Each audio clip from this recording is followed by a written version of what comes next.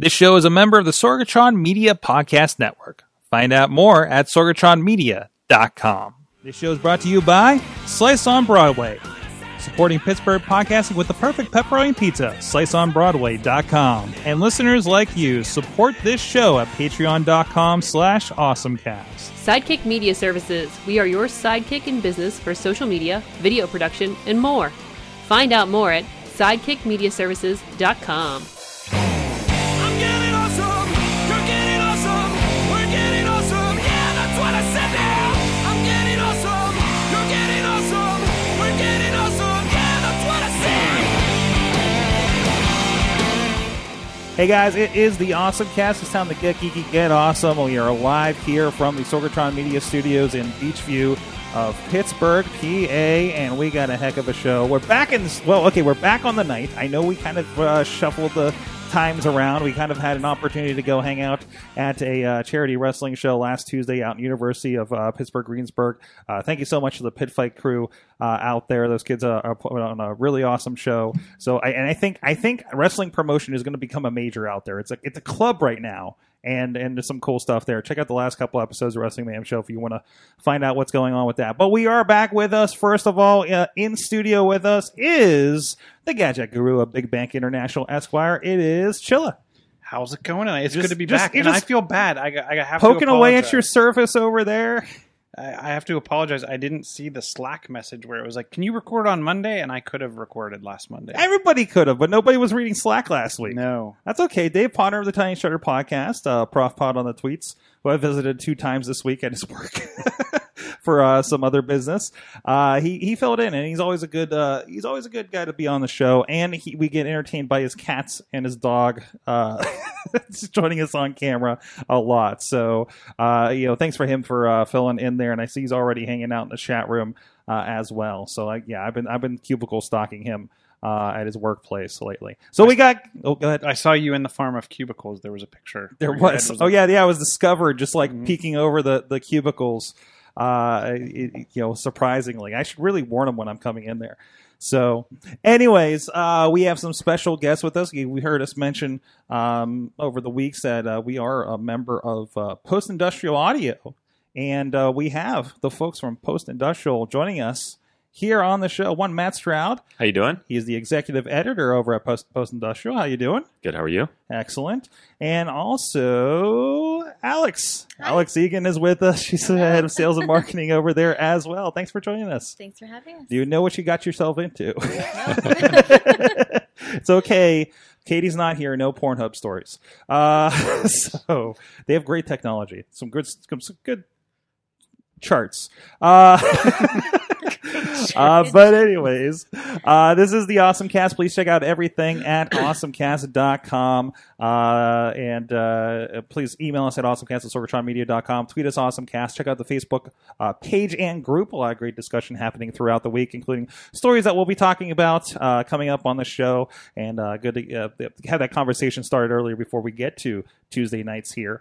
And you can also ask your Google Home and your Amazon Echo to play the Awesome Cast podcast. You may have to connect a TuneIn account or something. I asked my Echo to play music the other day, and it brought up Pandora instead of Amazon Music, which kind of surprised me. Maybe it just didn't have the track or something. It was kind of that would be super cool if it knew that it didn't have the track and sent you to the service. That might be. So, but I think they only have a handful. It's probably like Pandora and Spotify, right? But anyways, my Google Mini does the same thing. I have a Google Music account. Mm-hmm. Goes directly to Spotify. Yeah, that's what I typically. We have 2 Google Home Minis in here, and that's what we typically are using for day-to-day music. So, and the A-Train is there, to let me know when my package is at home. So, when my package is 10 stops away. But anyways, we are on there. We are connected on that, and even the Siri HomePod as well.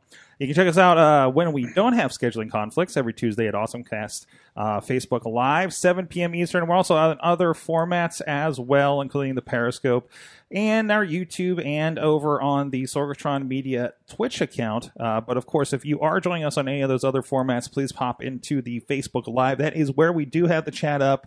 And typically, producer Missy will let me know if I'm missing missing anything important out there, but we keep an eye out for you guys. Just like Alex Carr's out there in LA, Dave Potter have already been talking about, and hey, John Carmen, we got to get him back on here. Actually, I think I might have scheduled him and forgot. So he should be coming back very, very soon. But anyways, if you are listening to us on one of those other formats or later and want to be part of the conversation, tell us what we got wrong. Hit us up, AwesomeCast on Twitter with hashtag AC466. And also, thank you to our audio partners, the aforementioned Post Industrial Audio at postindustrial.com and our streaming partner, the 405media.com. That last I knew are carrying us every day at noon Eastern time, so you can catch up on the latest episode of the AwesomeCast. Thank you, Patreon supporters at patreon.com/AwesomeCast. Our friends at the Coffee Club, $5 Matt Weller, who I'm in a dead heat with on Mario Kart Tour, and Dr. Mario World. I think he's still whooping me there. Also, John Diggy DeGore, John Carmen, and our longest running Patreon supporter at the Family of the Show $1 level, Michael Fedor. Thank you so much, everybody, supporting the show. Patreon.com/AwesomeCast if you'd like to as well. So let's get into our awesome things of the week. I kind of mentioned Mario Kart, and we talked about it, I think, when it first launched, didn't we? Like it would just come out, maybe? We talked about it during the beta. We talked about it when it launched. We talked about it. I can't stop playing it, and so you're going to keep talking about it. So I'm going to keep talking about it. I keep catching up on things. I mean, it's my unawesome thing is I keep running out of tracks to play Chilla. I've ran into that problem too, so I started... It's been out for 2 weeks because I think it's been since we've been on. It's been full. I started a week ago Saturday. So I just started introducing my kids to the original Mario Kart. My kids are very small. The original, right? The original, like Mode 7 graphics, flat. That's a hard one to play. It is hard, especially for little kids, right? But they enjoy the hell out of it. Can you guys talk me through what the difference is between that, the 16-bit version, and what you're playing, which I imagine is just... Yes, they want you to buy rubies. Okay. Yeah, it's the first thing. So the game's free. It's on your phone. It's on your phone? Yes, it's on your phone. There's no gas pedal. You're pretty much only steering. You can play with one hand. Just like you can play with one hand. Mm-hmm. That's what so it's meant for commuters, like if you're on a bus or on a train or whatever. You can play or have one hand. But like it decides your speed. One hand. It sets the speed. You just control left to right, and you can set in the settings like, do you want like where you. I don't even know how drifting works. So you can either drag your thumb left to right, and that's the way your cart goes, or there's this other newfangled way that they do it. That my 5-year-old thinks like I'm like old. I didn't even bother with the new bits.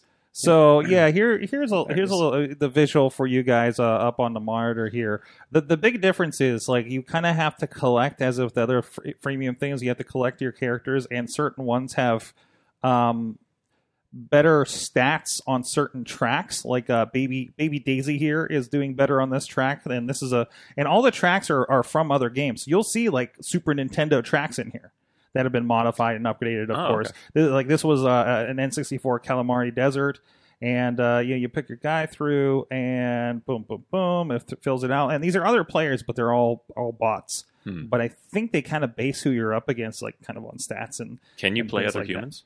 That's not coming yet. Not yet. There's a slot for it, and it says coming soon.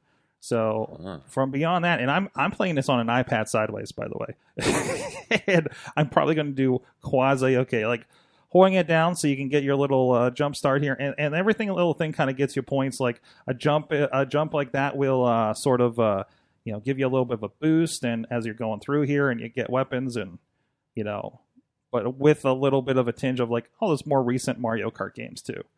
I just got squidded a little bit. Which sounds really weird probably for you guys on audio right now. So, I mean, that's basically it. And you play through and you collect stars to open up new... I don't know what this is. I don't know. Every level's 2 laps. Yeah, every level is 2 laps. So it's good because I think in the beta, like some of them were like 3 or 4 and they just felt like you were going forever. It's a Nintendo product still, right? Yes. Yep. They're not like in bankruptcy or anything like that? No. Are they also putting out games that are not designed to be nostalgic? No, not really. Well, they have a couple. Overwatch came to Switch, which isn't. But as far as Nintendo, you're talking about Nintendo Mobile or Nintendo like the Switch or something. I mean, if I'm asking if Nintendo is in bankruptcy or not, I am obviously not. They are doing very, very well. They're doing fine. Right. So it is mobile whatever the hell else. Yeah, there's a Nintendo Switch, which is kind of you plug it into a TV and you can unplug it and it's mobile like an old DS or Game Boy, and it's playing like full on like Legend of Zelda. Overwatch just came on it, which is a big console game. Can you play the 8-bit versions? Yes. So if you pay $4.99 a month, I think something it is like that. It's like $20 a year. So like their version of online. So like Xbox Online is $60 a year. Yeah. Theirs works out to be I think like $40 a year. Do you guys find yourselves wanting to play the more nostalgic games or gravitating toward games that are new? And depends on where you're at. I got a whole room that's just nostalgic games at home. Like it is like I have probably 10 consoles in there, and it's like, hey, let's play some Nintendo. Let's play some PlayStation. Yeah, that's basically it. The Xbox One is here, and it gets played whenever we have people here to do gaming events. But the online gets you online gameplay, and then it gets you their back catalog. So, like, I have the original Super Mario Brothers, Super Mario 3. I don't know if there's an old version of Mario Kart. There might be. Like Kid Icarus, the original Metroid, the original Zelda. And they kind of did like a back catalog of probably like 100 Nintendo games. And then they've just started to re-release. Into that back catalog, they've started to release Super Nintendo games. So, Super Mario World, F-Zero, all those types of games. So for $5 a month to have like you have a catalog of 100 or so games. Yeah, that's not bad. Plus you're getting to play online and whatever else you want to play that's new. I think it's worth it. I'm dating myself in a lot of ways, but like what I equate that to, I can remember that there were emulators for a while that you had to they're essentially hacking these old games and making them available to you. You can like use the Pirate Bay or whatever to get access to all of these old games. It's still available. Still a lot of those out there. Well, but so it seems like Nintendo and maybe PlayStation and other gaming systems realized that they had this gold mine in this catalog of games, and rather than like allowing people to just use these emulators and have to take care of finding that catalog themselves, that they would do it themselves. So this is like the transition from Napster to like pay music. And they've been doing it since probably, when did the Wii come out? 2004? Does that sound right? 2004, 2006? Because they opened a virtual store with that, and they did start, like, they would spoon feed you, hey guys, Mario 3 is out, and this console's been out for a year. Cents. No, it's $5. Oh. Because everything was, like, incredibly expensive. Hey, here's an N64 game for $10. Yeah. Right? Something from, like, 1998. And here is a Nintendo game for $5. Right. It just felt like, I think it was even more than that now I think about it. I think like Super Nintendo games might have been $10 sometimes.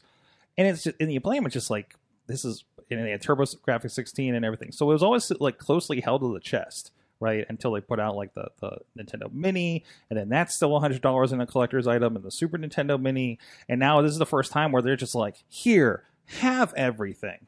To your point about emulators, that's exactly what they're doing. They're using emulators, and then you're getting all the ROMs loaded onto the device, and you're good to go. And PlayStation, when they did the PlayStation Mini, someone figured out that they could upload any ROM to that and then play it. It's a nice little console. It's apparently easily accessible, and in the late 1995 or maybe it was 94 to 1999 selection of games on there don't hold up all that great. But you can load anything you want. But then I can load any PlayStation game I want, I guess, on there. So I don't know. Maybe we'll have to investigate that at some point when I have a minute. But I'm playing like Super Puzzle Fighter and iCube, which is a fun, weird puzzle game. Like they have the original Resident Evil. I don't know if I want to put myself through that again. Not just because it's a little scary. Actually, it's probably a lot less scary now. But it's like, you had like move your guy and then move forward kind of thing. It was really kind of awkward. Static backgrounds, pixelated zombies and birds that attack you. Really, really bad live action intro. Like really bad. Think about when you watch old films, like films that were created in like 1900. Like those films, they're not film. Same thing as mid 90s FMV full motion video CD-ROM anything video games because you got to think they're like trying to be Hollywood motion video entertainment.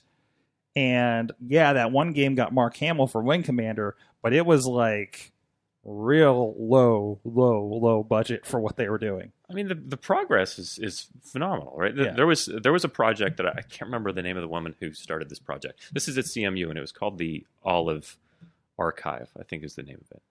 And the idea was that she wanted to archive every one of the video games that had ever been produced, like from, Pong or whatever preceded that to where we are right now, and like house them all in this one place. Because what we're talking about is like all of the control of those old games, those libraries, are in the hands of corporations that still own those old patents, copyrights, whatever. And so having a place where you'd have a library and be able to gain access to like the first version of Metroid or the first version of Pong that was ever produced, like regardless of what system you've created, I mean, that's a really fascinating idea. And I wonder why. Well, I guess I know why it hasn't taken because hold. Nintendo's still doing okay. Because they're still doing all right. Well, they're still Reason using why, that. Right? But there is I'm going to blow up the format a little bit here, but there is already like there's abandonware games, and then there's people like Library of Congress, Internet Archive. We actually have something in the rundown here where the Internet Archive already has. If you go there, go to a certain section, there are video games being emulated in browser that you can play from multiple consoles. I think you can even get on there and play probably Sonic the Hedgehog. And I don't know how they're on the getting web? around it. Like on you can- the web, Mhm. in You a can- browser. And they just released 2,500 MS-DOS games. Like we're talking like Zork, Alone in the Dark, Alien Rampage. There's games in here. I want to see what this game is. I have no mouth and I must scream. Like, what is this? And, this is high-level games. And again, like the first thing, like things like Infogrames, and things like that, and which I've always said wrong. It actually is Infogrames with an R. Like are companies that are not around anymore. Interplay, games like companies like that. So this is a thrilling Alone in the Dark clip, by the way. Did you ever play like any text adventures as a kid? Yeah. Like it would be like the Go North, Yeah. and it was like single static picture. Right. A lot of those are on there. So like if you want to relive your childhood, like you can grab like the old text adventure type games. Well, I mean, talking about progress over the years, like if you think about the first version of The Legend of Zelda, like a lot of what was going on, like yes, you're maneuvering around, the castle to find what you're going to find, but a lot of it is just like that card and information that's being displayed, instructions on what you're searching for and what to do next. I mean, it's evolution, and it gets to the where we are now, which is a lot different, but like it's fascinating to think of the changes that have happened over time and where we've gone. And even I think they have like you can load like old software they have on there too, like old Windows software and DOS software too. So they're like load a Amiga computer or something or other. It's pretty cool what they're doing over there. And again, it's kind of the this is art, this is history, this is kind of a digital literature, right? Yeah. So, I mean, to be able to preserve something like that, it is, I mean, really obviously fits in the Library of Congress mission. So, When did they start doing that with the Library of Congress? several years ago It's been at a this while. point. So, this is just kind of the latest dump here for them to do. So, We were in the basement, I think, when they created that. we were definitely in the basement a few years ago doing this show. Archive.org, go look for the video game archive and you can dig into all those. So now that I've had an expanded awesome thing, let's go with, hey Chilla, what's your awesome thing of the week? So Google had a bunch of announcements today, in amongst their new phones, new laptop, Chromebook, This is announcement palooza here. new earbuds. They also announced an update to their Wi-Fi product, which is now being rebranded into the Nest space. So it's Nest Wi-Fi. The cool thing I thought that you would like is not only does it allow you to expand your Wi-Fi reach across your house. I think 3 devices will get you 3,600 square feet, I think was the number I heard, at about 1,200 megabits per second. Every one of the little pods is also a Google Mini. So and I think that what they want you is they want you putting these like on your corner tables or wherever spread amongst your house, and then you can say, okay, G-Man, whatever, and it'll actually take care of any of your Google Assistant needs around your house. So I thought that was pretty cool. The base, and it's also backwards compatible. So if you have the older main hub and you just want to expand it with a couple of the expansion devices, they come in 3 colors: snow, sand, or mist. I'll let you decide what colors those are in real life. We're just inventing colors at this point, aren't we? Yeah, you can buy just like the expansion pieces and expand your existing kit. They are not Wi-Fi 6 capable. They're claiming that they feel like that's not really going to be a thing until 2022, and I'm sure they have multiple more announcements that they can wait to expand to the new capability. I'm sorry, it's 3,800 square feet, which my house is not that big. But I thought it was a pretty cool concept where they can add that to every endpoint. A 2-piece setup is $269 for the router and 1 Wi-Fi point, and a Wi-Fi router with 2 points is $349. Wow. So where do you think that technology is going? I guess when will they just put it into like the power grid? And Well, right. So like we have these things in our pockets, right? You would think that eventually you'd get to the point where you wouldn't need to purchase different pods for the different parts of your house. You would just have the ability, your phone would be connected to your lights and the television that's in the specific room that you've moved to, and you wouldn't need those, right? Yeah, so basically we're kind of backwards jerry-rigging this, right? To bring the home technology up to talk to the phone, right? So, if everything we buy in the next 10 years already has a Google, I want to say a Google person inside of it, but I mean, you know what I mean? Like, somebody to talk to that listens. Isn't it kind of what they were trying to do with Google Glass? Like where you would just be wandering around with this thing on your head all the time. And since Google Glass looked so silly, it didn't really get adopted. But really, but it also relied on the phone. Paired to it. Yeah, it wasn't like to its own self-living. I think they were talking about eventually that happening, but we never got that far. So it could have happened though, right? Like that could have been your Google Home on your head, right? Just like my watch has cellular connectivity, I don't need the phone near my watch. Right? I can get a text message, make a phone call, whatever. What the interesting thing that you bring up though is like, can't your phone just be that end point? Yeah, why can't it be my Google Mini? To me, until cellular carriers are truly unlimited at a acceptable price rate for all, with coverage regardless of location, because I mean there's still what we call it the Nebraska effect. There's still people with dial-up DSL, right? Yeah, over a phone line type internet connectivity. You think the cellular connectivity is the issue? I think it's the promise. I think it's AT&T, Verizon, and everyone want to keep getting a dime off it, right? Yeah. Right. But if you open that up and it became as persistent and as affordable as your home internet, then it just opens up the technology. I mean, as it is, my car has a device that has LTE in it. Verizon, when they came to town talking to bloggers, they're talking about their technical unit where they were pushing for companies, helping to incubate companies that used LTE technology, because then it's more stuff to connect to their service than we have to pay for, right? That makes us dependent on LTE and keeps you on Verizon internet, say. So no, that's definitely the point. I mean, there's like subsidized home internet for different people. But anybody can kind of get internet at an extremely $20 a month kind of cost. But that doesn't help my sister, who's like just outside, can't get cable where she's at, only gets DSL and can barely even watch Netflix. She got too tired because DirecTV kept screwing her over since AT&T bought them. And also AT&T user myself, but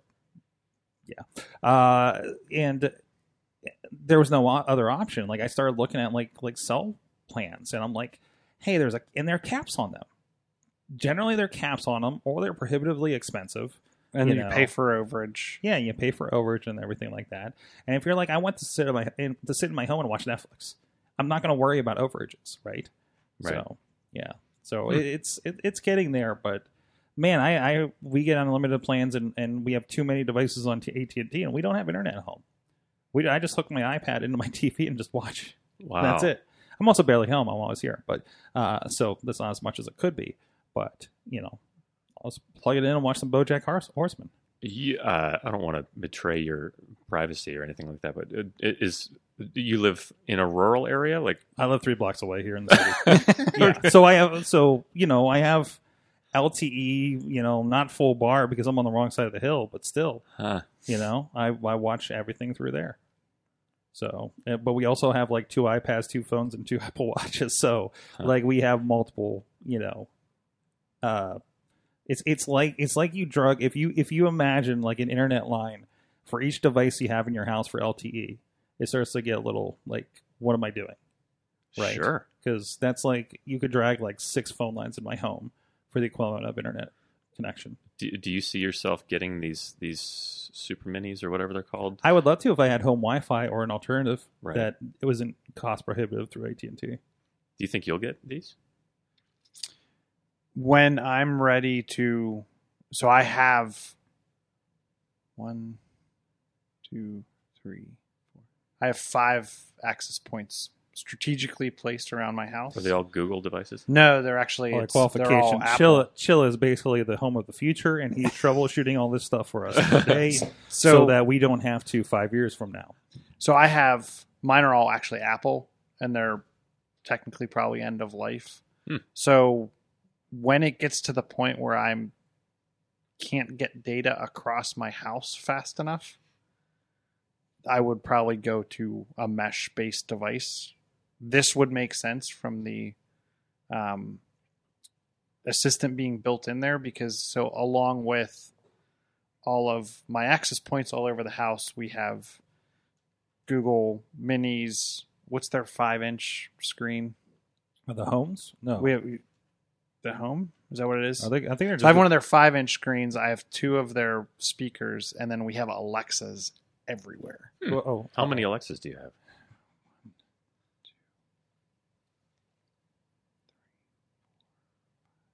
6. Dude. So you have 11 of these devices kind of Strategically placed. Yeah.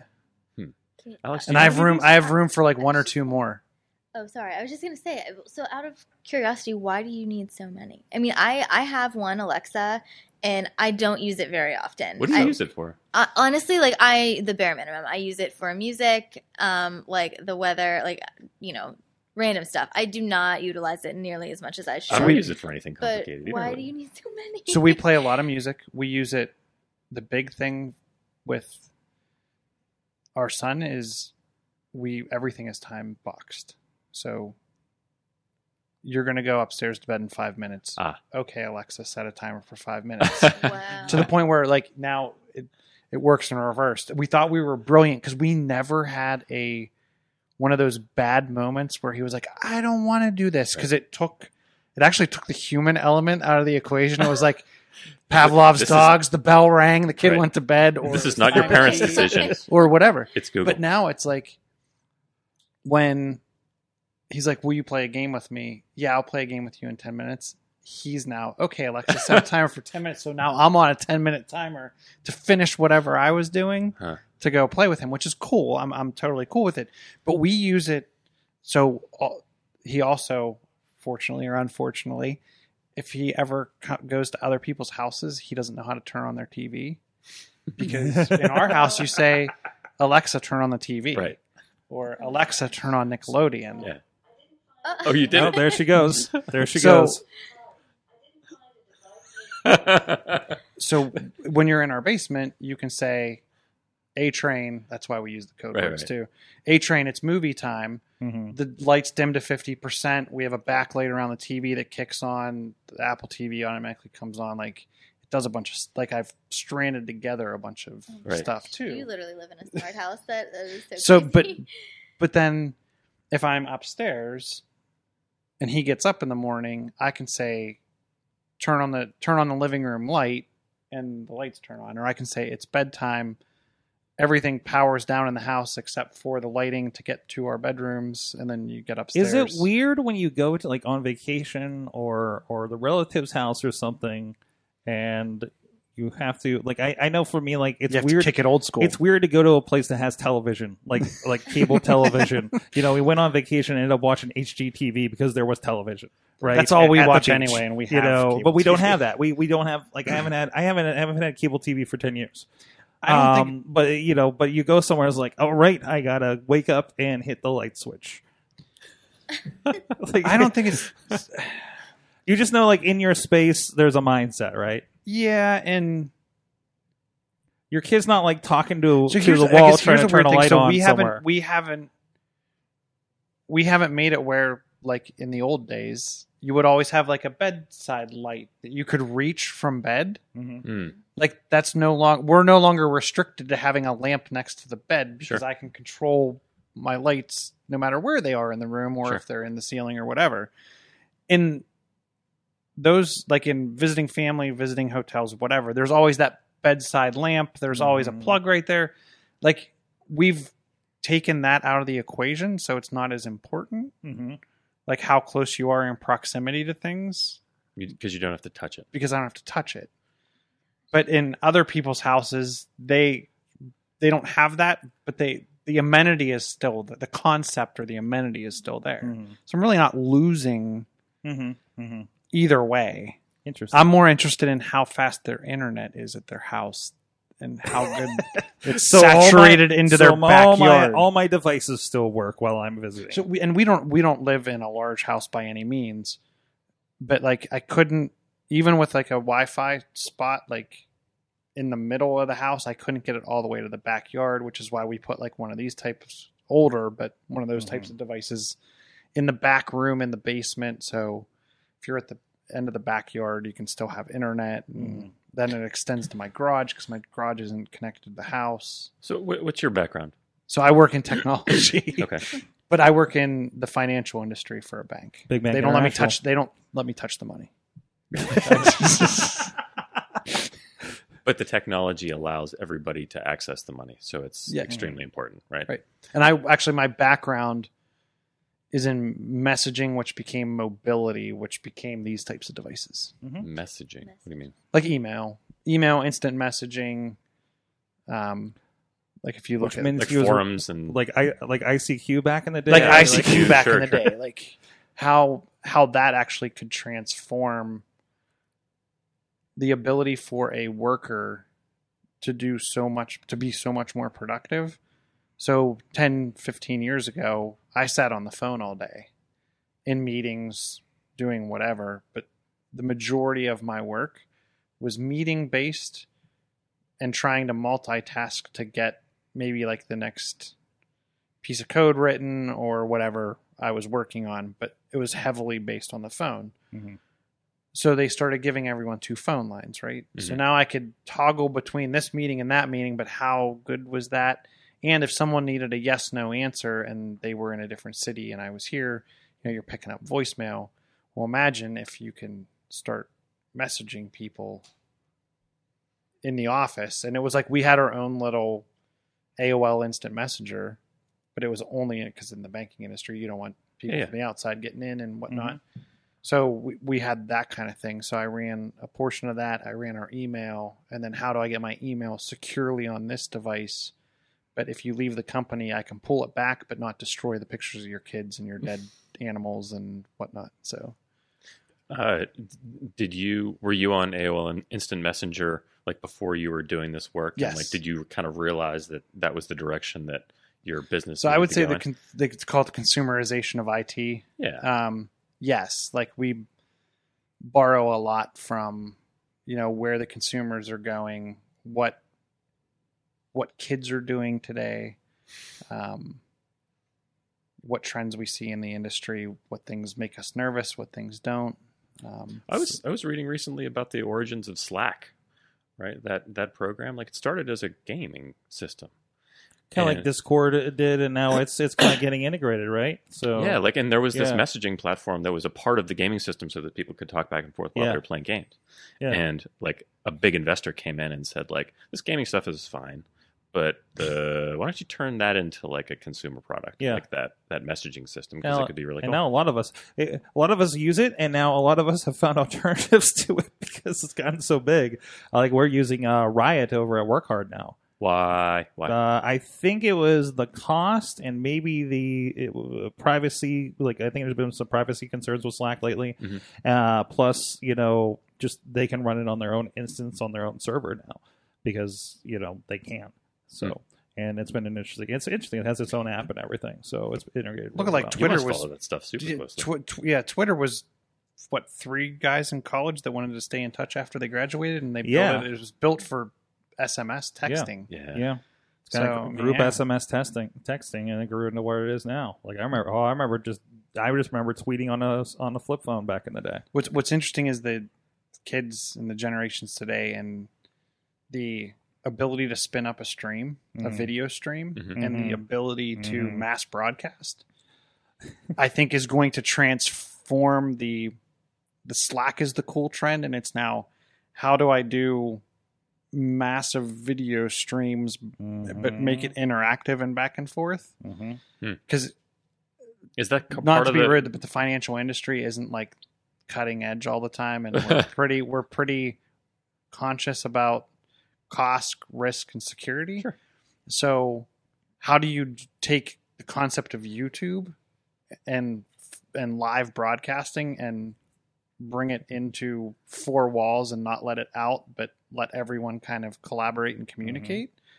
It's an interesting problem to solve, And that's why we when you have to overlay those additional requirements. Plus, if you're, I don't want to bore you with banks speak, but like FINRA regulated, so if you're a FINRA regulated employee, I have to capture and maintain so many years of all of your electronic communications by law.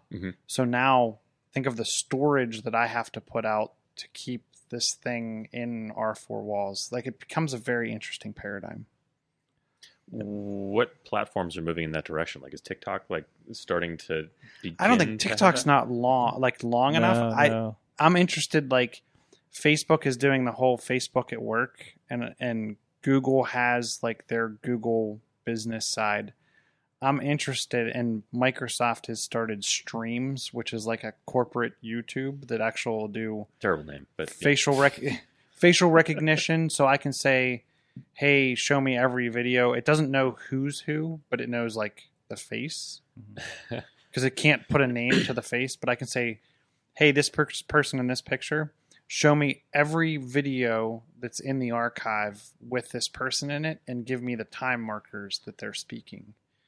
The transcription from an accessibility or disability perspective, the voice translation and auto closed captioning is big. And now, like, Microsoft has added accessibility checkers. So if you're typing an email and you're flipping font sizes or you're doing something, it'll actually check to make sure that people that may be visually impaired, it's easy to read for them. It'll check if you have a bunch of tables and someone's blind and they're using a screen reader, will this actually read correctly to a person that can't see? There's a lot of different stuff in that technology realm that's pretty cool. I was thinking about video a lot recently with regard to, there's a guy who I met, I think he's at CMU, who's trying to start a new company that is like, you know what Toastmasters is? Yeah. It's like the public speaking It's thing. like the public speaking class. And like you have to be in person to do the class. Like they have meetings and like you give presentations and like it's supposed to teach you how to be a better public speaker. And he wants to put this online. And one of the components of this that he wanted to implement was using facial recognition on the people who are watching the video itself so that you can get automatic feedback about how the presentation is affecting the people who are actually sitting there watching. So like if they say something and, you know, it makes the people in the audience cry, like you want to be able to identify that this is an outcome that came from this particular speech. It seems like That'd be really cool. And what's interesting too is will that way of communicating shift the presentation paradigm, because I know people that are very good public speakers. They can get up on the big stage and nail their presentation. They can connect well with their audience. They're phenomenal presenters. I know other people that can't get up on that stage, but are sometimes more brilliant than the guy that got up on stage. Sure. But they can give an amazing presentation as long as that audience isn't out there. Yeah. And maybe they have like crib notes and bullet notes over here that person that got up on stage was a little better at memorizing, and this person needs some notes, but they know they can go real deep on a topic. So when it comes to Q&A, it's a whole different shift. So I think that kind of thing will also, when you get into the electronic, not everyone has to be in person, I think it'll shift the dynamic of what makes a good presenter. Yeah, that's a really Like good point. knowledge on the topic and being able to go deep will, I think, become more important than being able to get up on stage and really get your audience engaged. Yeah, what you're talking about there is the idea that the audience doesn't necessarily need to be there in front of your face, and that as technology progresses, you are going to have audiences that gather for these specific moments, like this one. Yeah. And that, being able to stand on the stage is not going to be as important. And what some people weren't good at being on the stage, that opens them up Sure. to a whole new There's some world. people, again, from a microphone like this in front of like 50 people, 100 people in a chat room, but that you can put them in front of 3 people and they're going to climb up. It's Sure. It's fascinating, right? Because you don't think about like that. That's always been a thing. Like when we're doing this in a basement somewhere, it's just like, oh, nobody's listening, but I'm talking. Even though I see the names in the chat room, it's just like not present. But you're still kind of on the stage doing that. Yeah, So. totally. So much easier to talk to a camera than to people. But I've seen the other side too. We several years ago when I was doing interviews for the Pittsburgh Foundation, this guy was getting in front of like rallies and he was pushing for like some really big criminal crime legislation for forgiveness and stuff, and we got him in front of a camera and he just could not get out. Couldn't get off first base. It was crazy. So, but anyways, speaking of being on here, we got to give a shout out to our sponsors here, our good friends at Slice on Broadway, and I want to catch up with what you guys are doing at Post Industrial. Check out our good friends that are right up the street supporting here. We're trying to think about it. It's got to be like 6 or 8 years the guys have been supporting us with pizza, so we could feed our guys. They had one location supporting Pittsburgh podcasting with the perfect pepperoni pizza here in Beachview, Carnegie, PA, East End, and over at PNC Park, home of the Pittsburgh Pirates. I know not much going on over there right now, but they are still open for you to pick up some pizza right across from downtown there. I believe Uber Eats or something, last I knew, will deliver it from PNC Park. So they had somebody in Bellevue picking it up from there. So go check out our friends for supporting the podcast for so long. So Alex, Matt, you guys with Post Industrial, you guys we got your first edition in the mail of the print. You have a print edition. I do. Podcasts, the site and everything. First tell us, what is Post Industrial for those that haven't checked you out yet? Post Industrial Media is a company that curates and produces conversations from the heroes and villains of post-industrial America. What that means is we do a lot of podcasts, and we do a bi-monthly print magazine that encapsulates some really interesting stories about the region and people who are doing interesting things here. That's our big thing. And so the reason why we're working with great podcasters like Mike Sorg is that our belief is that a lot of where podcasting is going in the future is local. Like there are huge podcasts that are produced for international audiences. I happen to be working on one right now. But that there is a very strong audience of people who listen to podcasts like yours, where, they need advertising and they need marketing that are built around advertising to a local market and staying in touch with local businesses. And that's where a big part of our business is going right now. And that's been a big struggle, I know, for shows like us, because we are, we kind of started as the flyover state answer to like the CNET podcast we were listening to. That's basically why we started. And it's always been like, well, we're not big enough for a Squarespace ad spot, but how do we talk to locals and get that? And it's kind of nice having a partner that knows how to have that conversation here with you guys. You have those audiences here. They're listening to your podcast. They're listening to podcasts like the Drinking Partners podcast and Pitchworks and all the other great podcasts that are over at Epicast and everything that you produce. And there's a market there. There's an audience, and so we want to try to nurture that audience and let people know that it's out there. And you say producing some of your own stuff. I've been listening here and there to Pittsburgh Record, which I believe is a daily news. It is a daily news podcast. Yeah. Daily localized news podcast. How about that? Yes. The Pittsburgh Record. That also has a daily newsletter that goes out every day at noon. Yeah, we have a newsletter that goes out every day at noon. The Pittsburgh Record, done by a guy named Adam Schuck, who's been doing this for a long time. Mm-hmm. It goes out to about 12,000 people. Has an incredibly high open rate. Sometimes he gets as many as like 40% of those people who open up every single day. That's what is typical for emails is like, I thought like 18 10, or something. 10, 10 Like these something days. like that. even less. Yeah.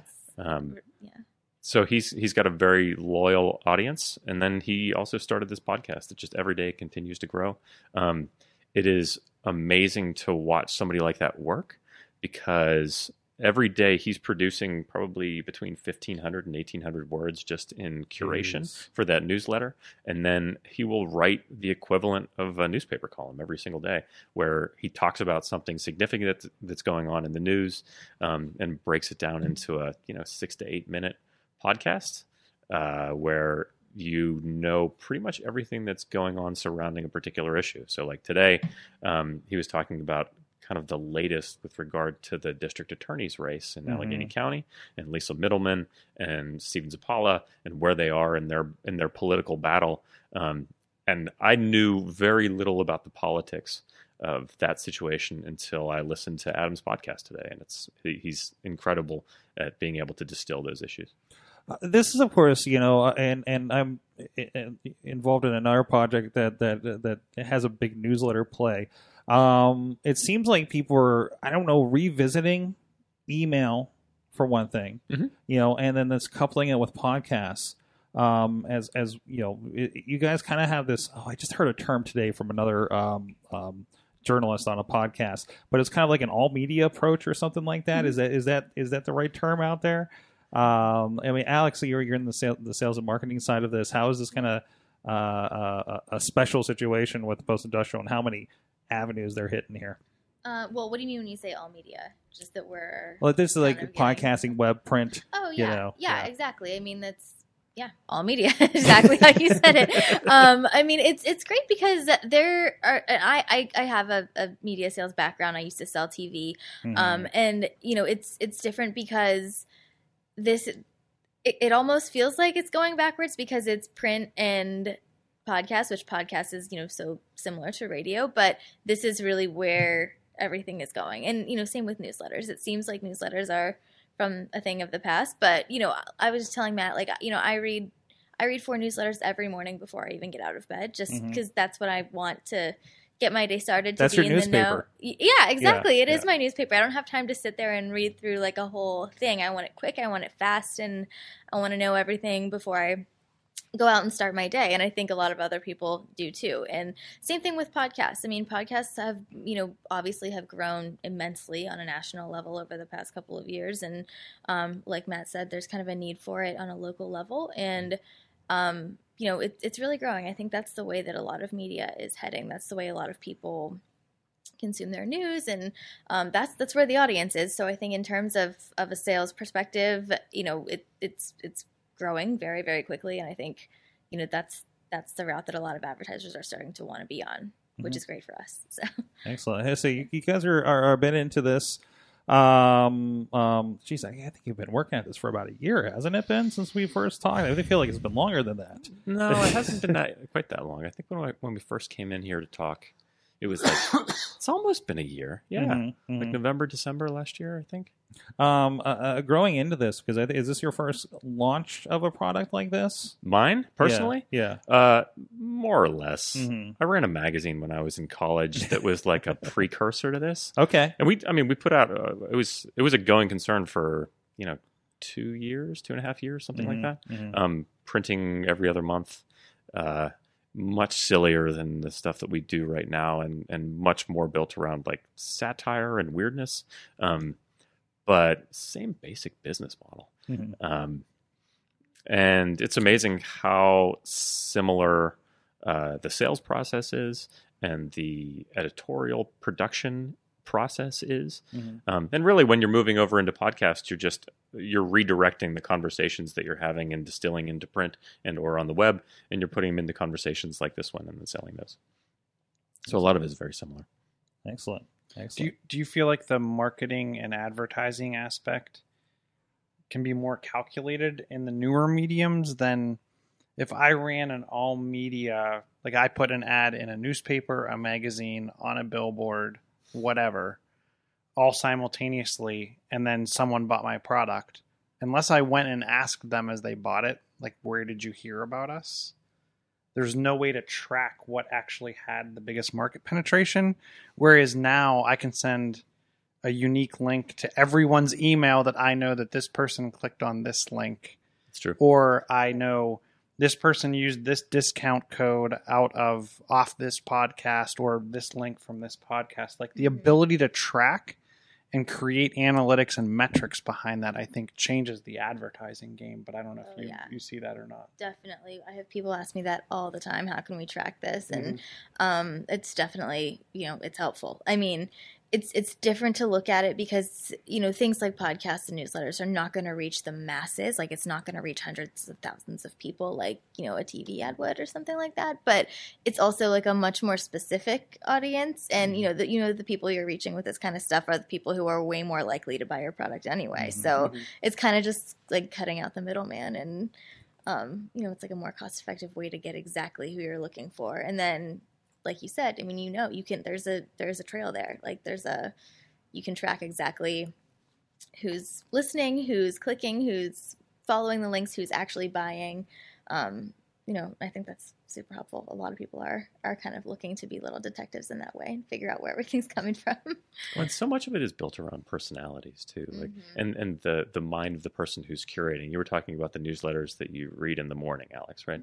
I do a lot of the same thing. Like there are specific newsletters that I listen to, and they're catered to like specific ideas that I have about like what the news should look like and the kinds of I've wrote a book about policing, and so like I have to get a lot of information about policing just to catch up on a lot of that stuff, and so it's directed specifically at me.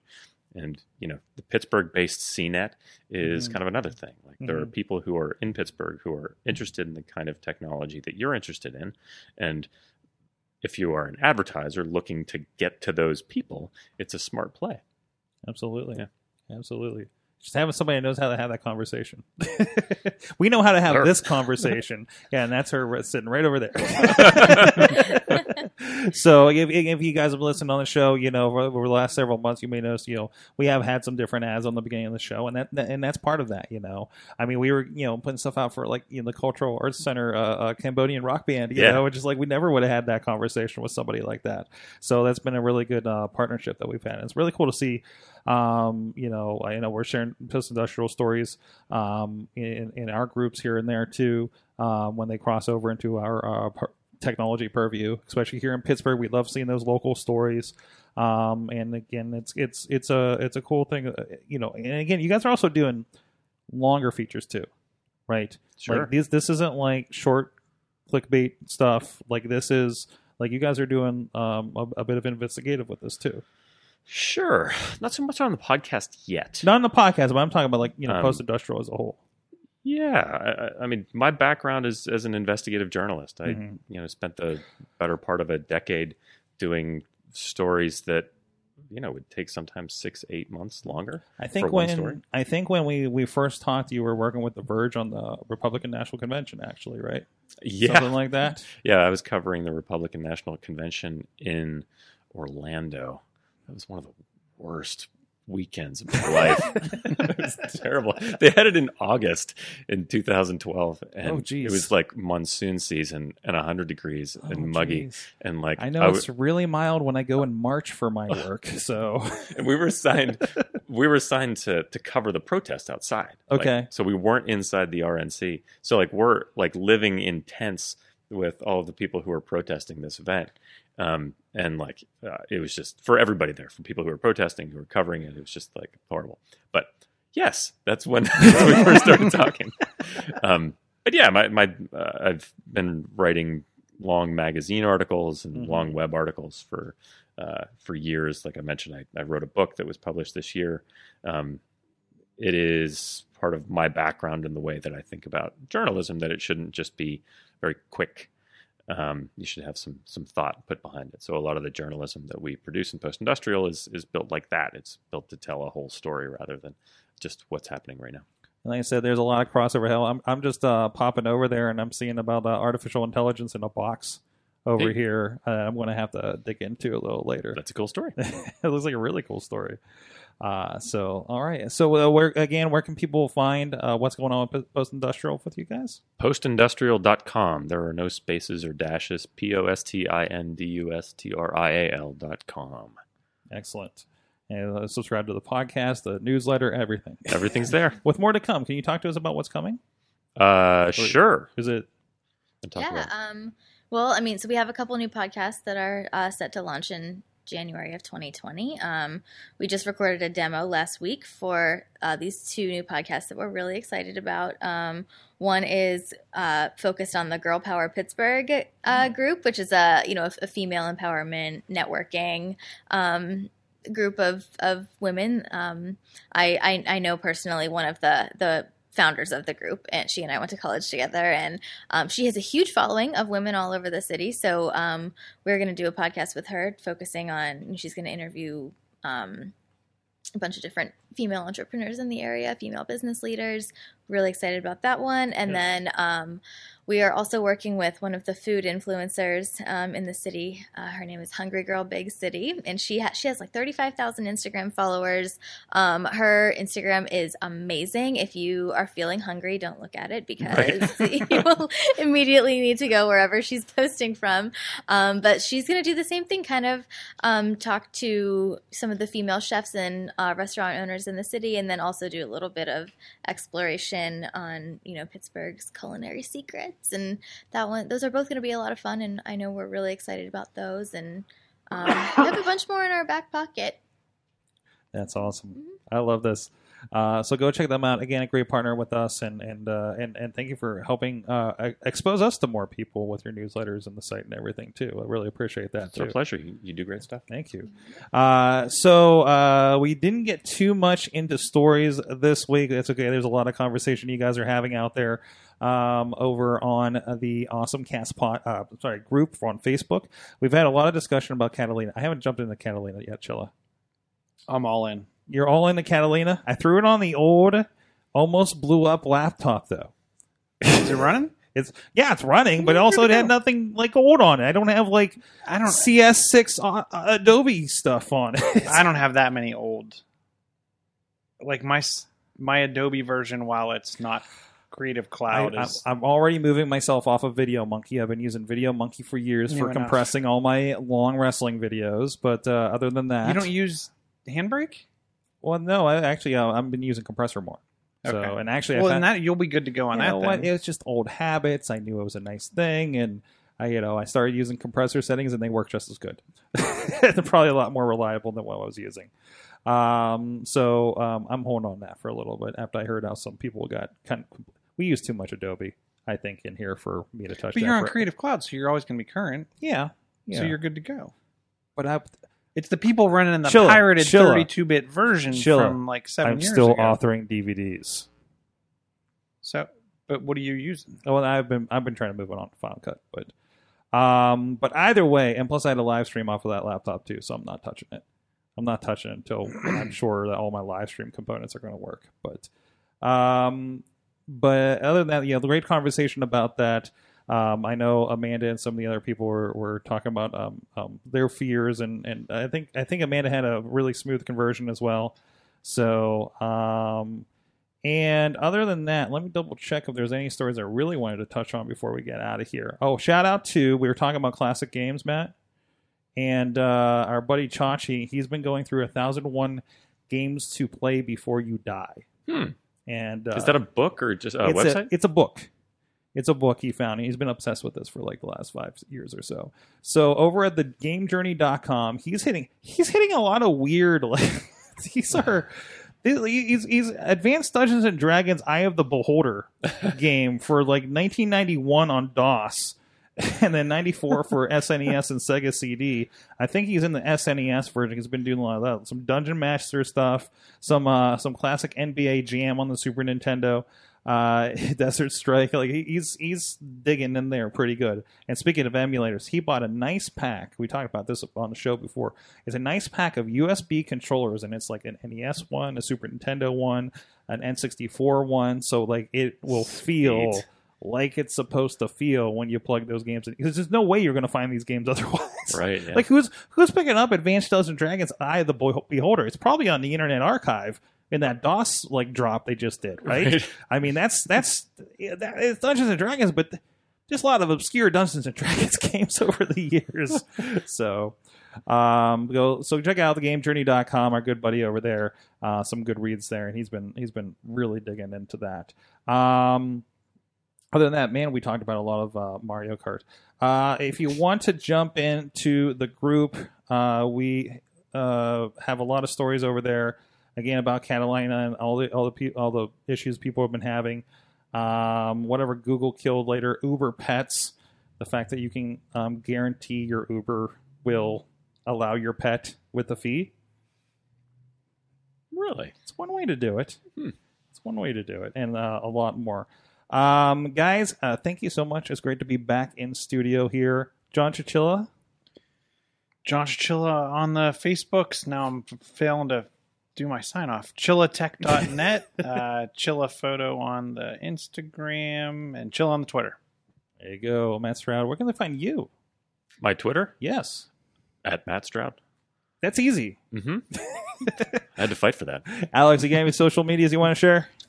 I haven't used Twitter in quite a while, to be honest, but I'm on Instagram at I am Alex Egan. There you go. Go check out our friends over there. And thank you, everybody in the chat room. I see Alex.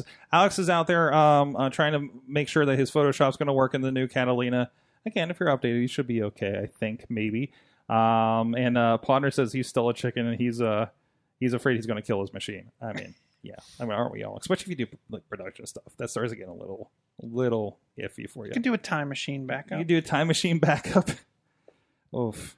Anyways, thank you so much, guys, for joining us. Again, please go check out everything going on at awesomecast.com and sorgatronmedia.com. We just dropped new episodes with our friends at Comic Book Pit.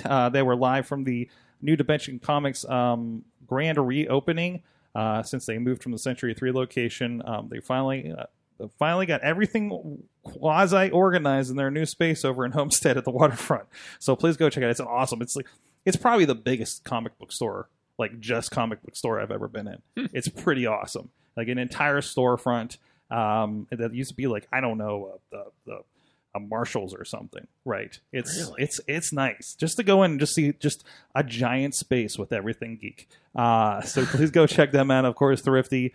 Speaking of Dungeons & Dragons, our friends at Bardic Mystery Tales just put their episode out yesterday, and of course, our friends at Old Pittsburgh Sports, who are approaching their 100th episode. To talk to them, see if they're doing anything special for that.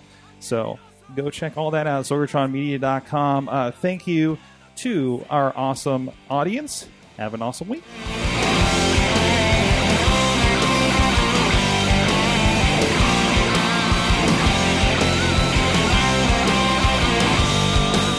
This show is a member of the Sorgatron Media Podcast Network.